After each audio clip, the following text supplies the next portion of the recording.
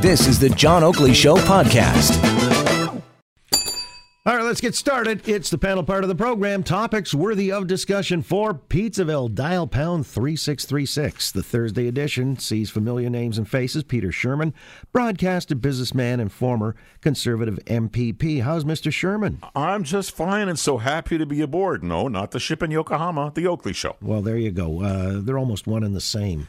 Right. We got a little quarantine thing happening here. Nobody leaves for the next 40 minutes.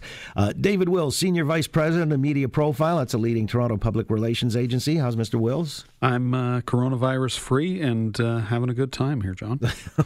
Okay, very good.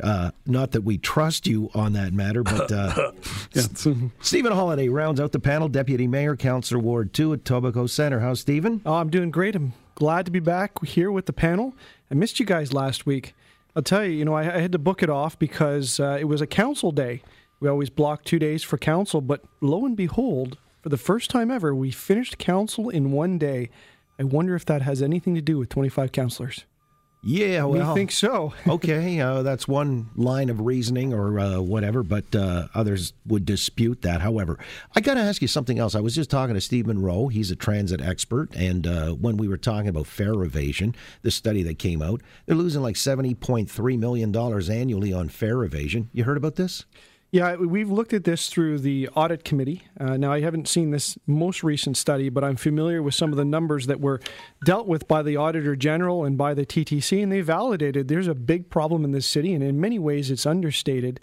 I'm glad that some investment has been made to transit enforcement officers, and that's going to bring a return back. So I can't remember what the number is in the budget. Let's say it's $1.5 million, brings us back $10 million in captured revenue, because we know the TTC needs it and the taxpayers don't need to pay it. Well, there you go. All right. David Wills, you wanted to opine. Yeah, I was. I wanted to ask Stephen where the city's study is on traffic parking violation evasion is, because everybody wants to go after the transit evaders, which I'm fine with. But every single day I work on Richmond Street. Every single day I see trucks parked illegally, double parked, blocking bike lanes, all of these things. And as I told Stephen earlier, you could wipe out property tax if you just put two dudes going up and down Richmond Street. Like the traffic evasion stuff, which is actually snarling traffic and bugging the rest of us, if you crack down on that the way you're doing the same zealousness on the transit, this city would be running with surpluses forever. There's a little bit of truth in that, because you're right. A little bit. It is the people that snarl things up, and it all comes down to selfish behavior. It's selfish for people to try to beat the system on the TTC. I'm not convinced it's because you can't afford to pay. It's just because they see other people do it and they do it. And same with traffic, though. Well, that's right. You see one person run into Tim Hortons and leave their car idling on the side of the street, and the next person does it, and it creates all kinds of problems. Same thing with pedestrians that decide to cross when the hand is flashing. People begin to pick up these habits, and they cause bigger damage than what they really understand. You know what this reminds me of? Rudy Giuliani's broken windows approach to things. Don't let the little stuff slide, because it just leads to bigger problems down the road. Hey, so Sherman? You're saying I should break the windows of these cars that are parked illegally? Yeah, the broken windows theory. I like where you're going. He'll do it anyway. Yeah, but the idea that, does it make sense then to start?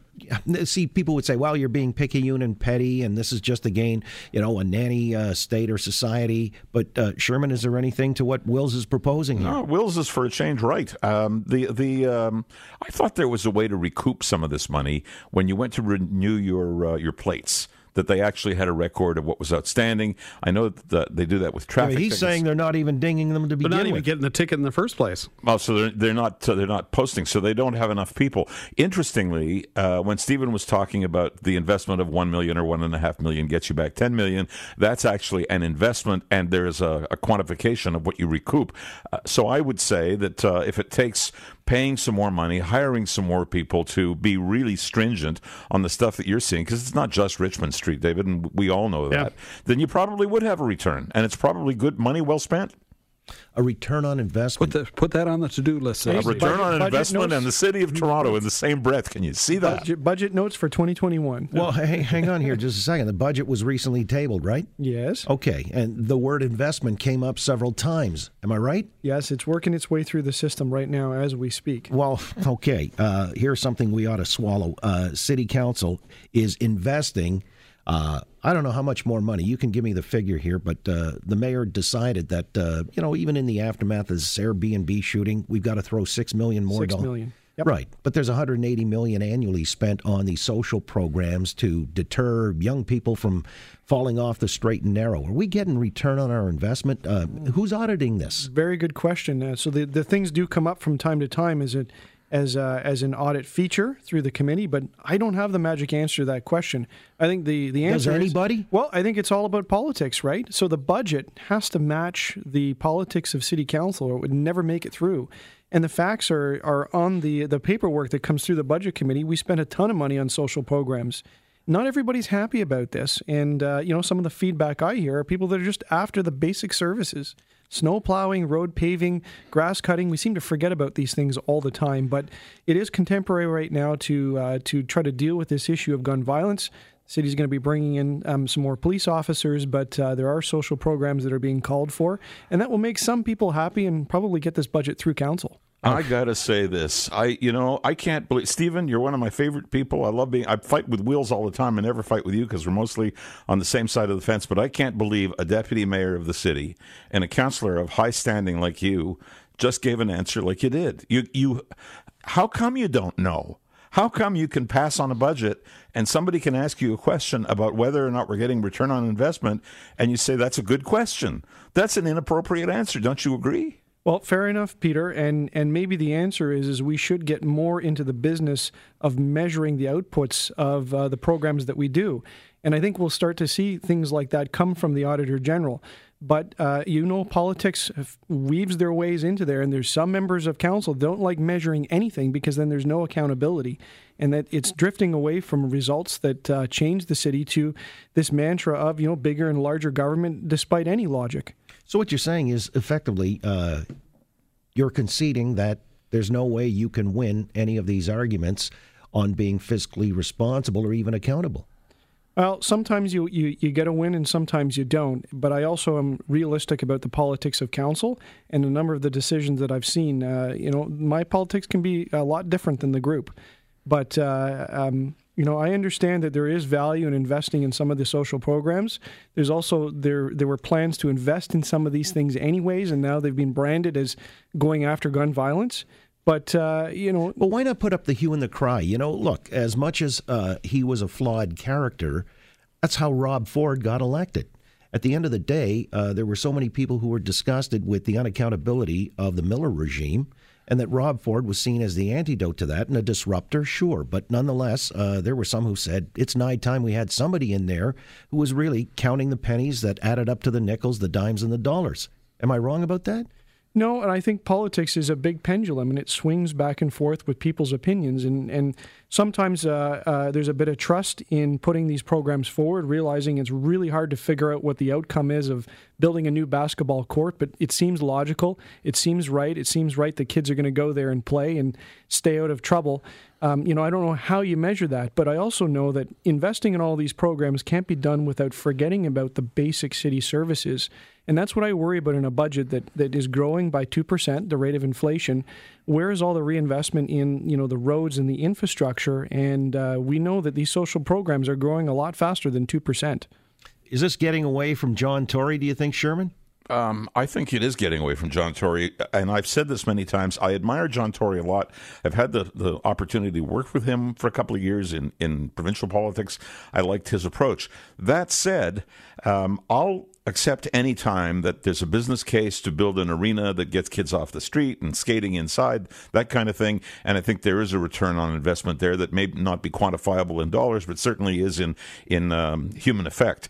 That said, last week we hear that there's $6 million more being thrown at, and I use that term advisedly, thrown at the guns and gangs situation. Why? Because three people got killed or more correctly, 2 people got killed and apparently 1 committed suicide, and they were the bad guys over at Queen's Wharf or King's. What is it? Queen's Wharf. Queen's Wharf, right? So that happens, and there's $6 million more. What exactly is the return? I mean, if you really want to discuss how you're going to approach guns and gangs without taking you off on a tangent, John, the answer is you disbanded in 2017 a great force that looked after what? Guns and gangs, and was created in 2005, the summer of the gun, specifically to do that. There's money there that you're throwing at the wall, hoping some of it sticks, and nobody talking about Tavis. There's the whole issue that keeps on being discussed, carding, which is a way of stopping people who have a suspicious nature about them without getting, drilling down onto the issue of what they look like or what the color of their skin is.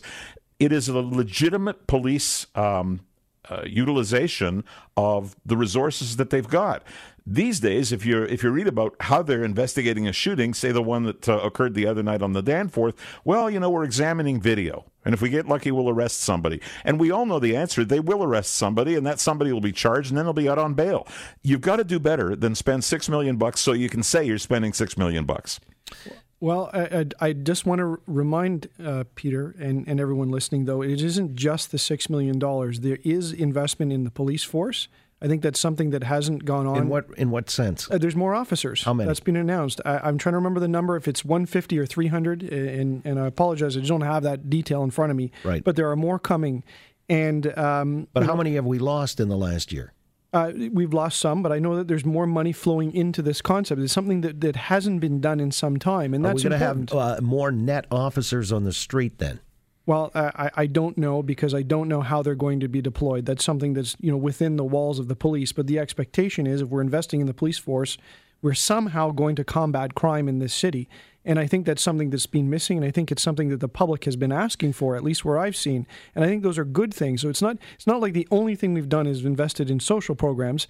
There's also practical on-the-ground things. As Peter said, these crimes are occurring. You need somebody to get out there and investigate and arrest the person, and then you need the justice system on the other side to keep them in jail. All right, but the personnel thing, I mean, that dials back to Richmond Street, not enough people ticketing drivers and things like that who leave their cars idling. So is it a matter of more personnel might deter some of these places where, people are shooting up, in neighborhoods, bars, outside of bars? I mean, is that an answer, David Wills? Well, I think it has to be the answer. And, it's sort of surprising that even the deputy mayor isn't given the information about how many do we have the net more or net less officers on the street. The question that you asked, he didn't know because he doesn't get that information. And I think without that data, how are our politicians supposed to make decisions? And what happens? We end up with $6 million announcement. I think that you raise the traffic stuff. That where the police admitted they're not doing the traffic stops. We all see it. We see cars rolling through stop signs. You see them going through stoplights. Pedestrian collisions are up. All of those things. These things are connected. And there is a feeling, I feel it, that I don't see police cruisers on the street as much. I hear Mike McCormick talking about how the 911 response is there's not enough, they're not fast enough on that they can't go to every call. Your house gets robbed, they do a phone call. They don't go and investigate because they don't have enough people. So it tells me, how is this budget going up, and yet the service appears to be going down, or at least we feel it. But I want to loop back quickly on this thing about the return on investment for social programs. I think we have to remember that social programs are for everybody. They're not just for kids that aren't on the straight and narrow. So the hockey arena is for all kids, not just kids that are at risk, as we like to label them, or basketball courts. Those are for me and my family. They're for Stephen and his family. They're for you and your family. It's part of making the city livable, and I would argue with Stephen that those are core services of a good city. And in a big, dense city like Toronto, you need parks, you need places to play, you need places to go and do things. So they're not extras, they're not nice-to-haves, and they're not hug-a-thug. By the way, when we talked about lack of a police response because they just don't have the personnel on 911 or whatever, the Airbnb situation the other day, and then I had the communications director with the operation on the show yesterday, and he said we put in a pilot project in the aftermath of this because they're concerned for their own image and whatever, and saying there's going to be a hotline now. If anybody senses there's something amiss, you'd call into the hotline, their personnel, or they'd contact the police. And I was thinking, that sounds wishful thinking. I don't know that the police are there in adequate numbers or the resources, or they actually want to be working by proxy for Airbnb. Do you see this as workable? Is this a pilot project? I mean, it sounds nice in theory and practice. Do you see it falling apart, David? I do. I don't, like, you're going to call this number, and what are they going to thank you for your complaint, and then we'll get back to you within 48 hours? Like, I think that the Airbnb, the ghost hotel stuff is, any of these disruptors like Uber or Airbnb, they find their way into a community, and Airbnb is going through that pain right now. I would be more thinking, if I lived in this building and owned a condo in this building where the shooting was, if I don't know who my neighbor is, that's not much of a community. And if my neighbor's changing every day, every weekend because it's rotating that way, I don't. Am I going to feel safe? Am I going to feel like that's home, or am I going to not make eye contact with people in the hallway because I don't know who they are? So I think there's a problem that's going to have to get solved. But I think a hotline, like, unless they have a security force that they're going to send to knock on that door and say, "Hey, keep it down." Like, if that's what the hotline does, great, I'm all for it. If they're just going to call 911, I can do that myself. So the answer is already there on the Airbnb. We put the rules in as council about a year and a half ago, and they've been challenged. And the key point in all the rules was you had to be the homeowner renting your own place for Airbnb. And it doesn't allow people to absently own a bunch of these units and be somewhere else and let these kind of things occur. There aren't many homeowners that are going to allow somebody to have a party in their house and let the place get trashed. And if they did, it's not going to happen very often. So I want those rules to be in place. They should have been in place a long time ago, but they got challenged. That's the system we got. Who challenged them? City. No. People challenged the city, challenged those rules, but they were, I guess they claimed to be home share people with interest in that, and they went and challenged it. And I get it. I understand why they did it. But we would have been, a year and a half ago, we've lost on this. And I can tell you it's a rampant problem as a councillor. I get complaints all the time. And all I can say is the system now is ramping up to try to regulate this. And it will eventually get to the point where it is homeowners are the only ones that can rent their place out. Well, that's what they were saying yesterday, and anybody under the age of 25 would not be allowed to do so. Even that seems to me like it's a little sketchy. You just get a proxy person to rent it, and the 25-year-olds and under go to town. One final installment here that I've got to ask. Stephen Holyday, you were talking about these have become chronic complaints that you've got from folks who are cheek by jowl with Airbnb places. Should they be taxed? I mean, there's talk, the Hoteliers Association is upset. They want to see like $100 million in tax revenue coming out of these Airbnb operations. Yeah, there's a lot of special interests on this discussion of home share, Airbnb, or this type of economy. I wouldn't be surprised if the unions are somewhere in the mix looking for that tax money. I do know that the City of Toronto gets some tax out of the Airbnb home share regulatory regime, but it's really just to help run the program, the regulation of them.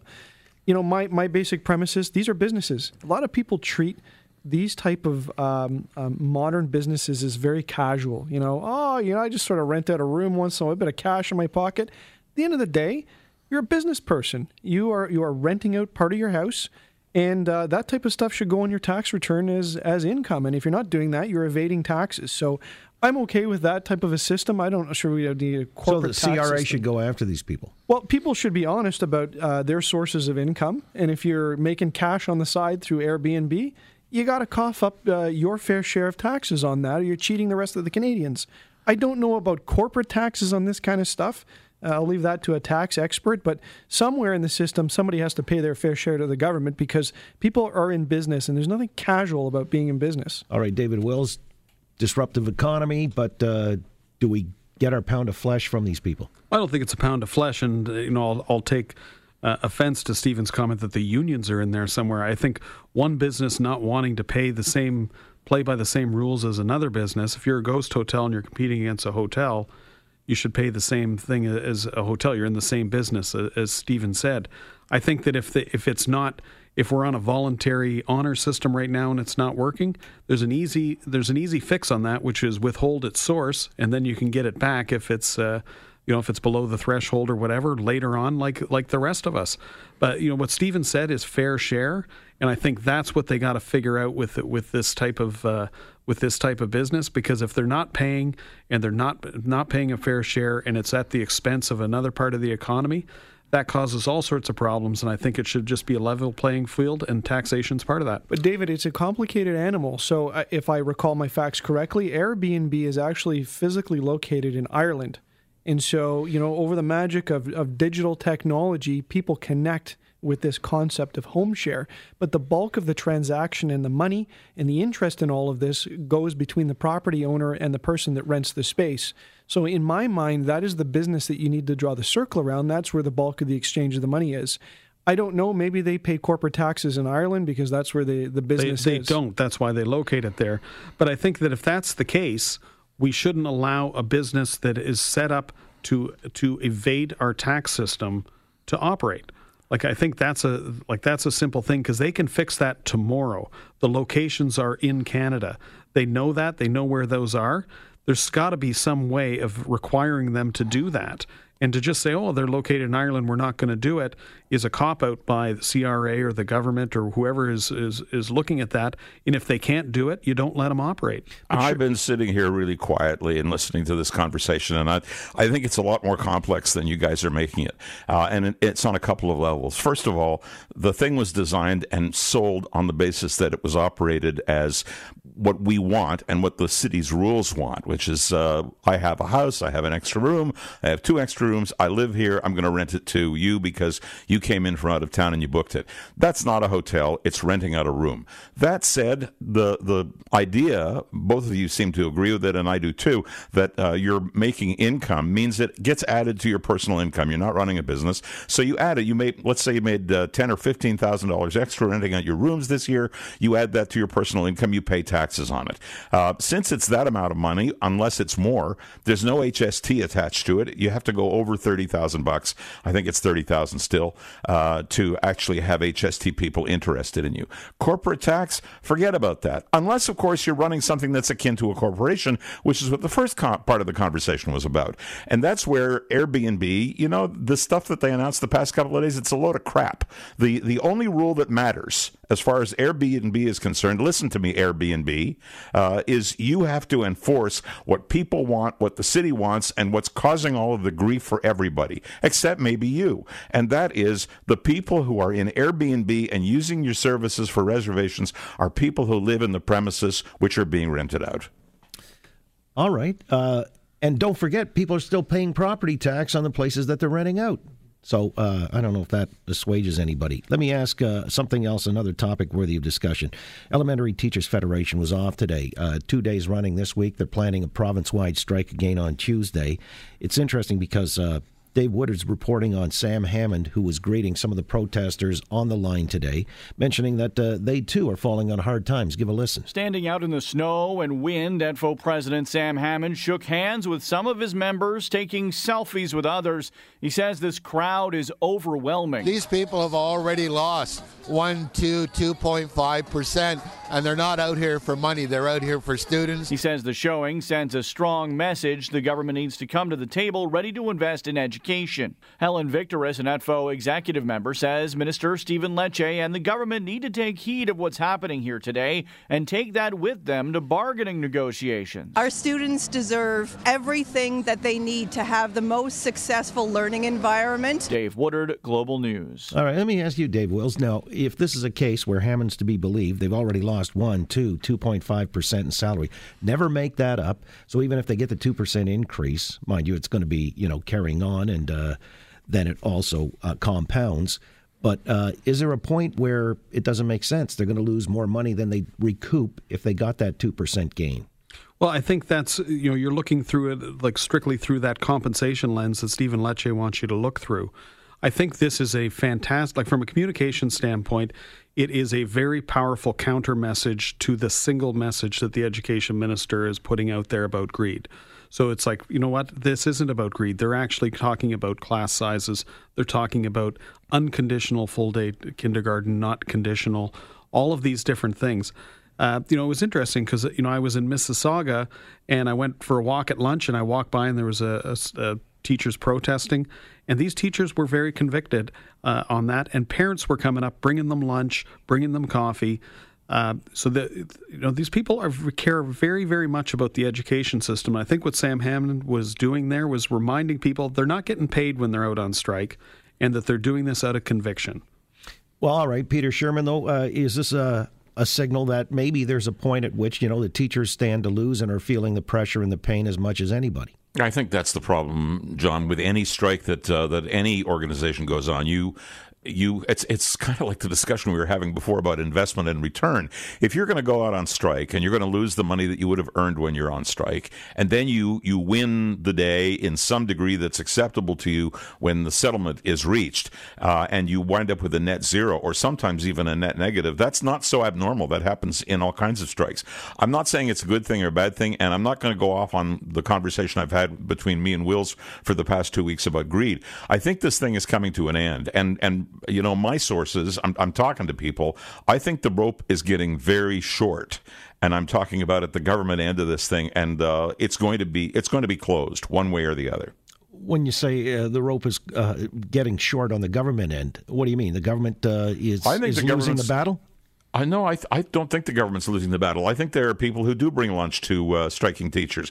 And I think there are as many and probably more who are saying, enough already. You've been screwing around with this, and I've been hearing about it every day, and now I got my kids staying home since middle of summer. And I'm not prepared to put up with it anymore, and you guys are making more money than I am. There's not a single poll to support what you just said. I'm not suggesting that. I'm talking anecdotally, as are the rest of us. I don't have a poll. I'm talking about what people are saying to me. I'm talking... I don't you go to your Conservative Party riding association meeting and you say, "Oh yeah, everybody here's against this." That's shocked. That's a load of crap, David. I'm just talking to people the way you talk to people, and I'm getting this back. Do I know what the numbers are? No more than you do. I'm saying that there's a he said, she said to this, and somebody's got to put an end to it. And I suspect that it's going to be the government. I suspect it's going to be an imposed settlement, and I suspect we might even hear words as strong as essential service. What have you heard, Stephen Holyday? Well, speaking as a parent, I think we've made do. I think I had my kids down at City Hall. We actually went out for a skate at Nathan Phillips Square between meetings. It was good. But you bring them to work? I did. Why not? Everybody's cool with that? It was cool. There were kids. I saw some kids around today, and you make do as a parent. We've had a couple of strike days to endure. And I think parents, for the most part, are making do. So I think the big issue is internally in the union, and it's true. I mean, there's a tipping point when teachers have to be asking themselves, why are we here? There is a small salary to be gained, and as you lose a number of strike days, there is no more money to be gained, and are we fighting under protest? I don't know. You're not listening that it's not about salary to them.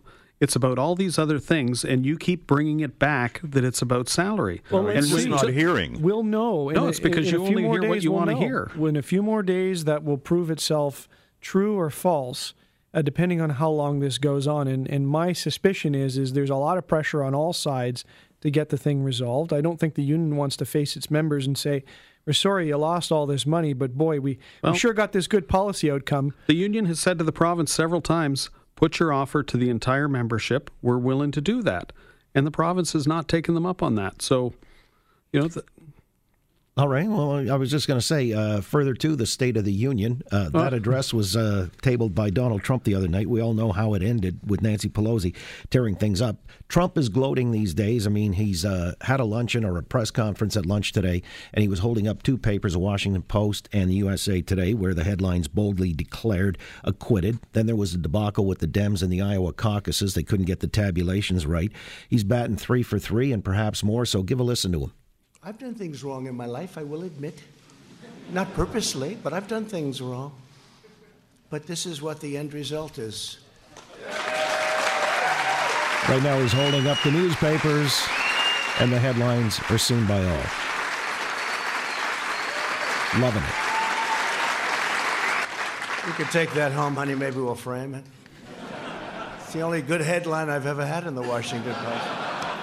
I tell you. But every paper is the same. Does anybody have those papers? Does anybody have them? Because they're really like that, so I appreciate that. All right. Hey, Peter Shurman, does he have a reason to gloat?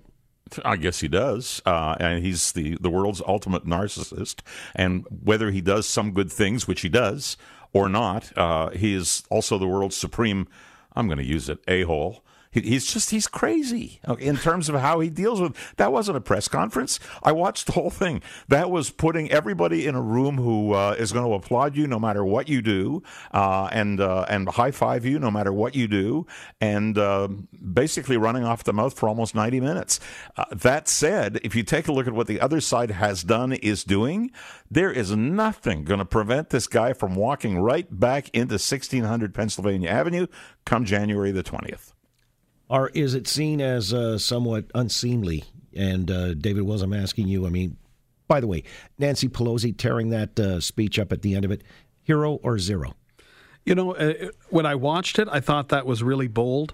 And the next morning in the sober light of day, I thought, they gave it away, right? They did have some high ground, I thought.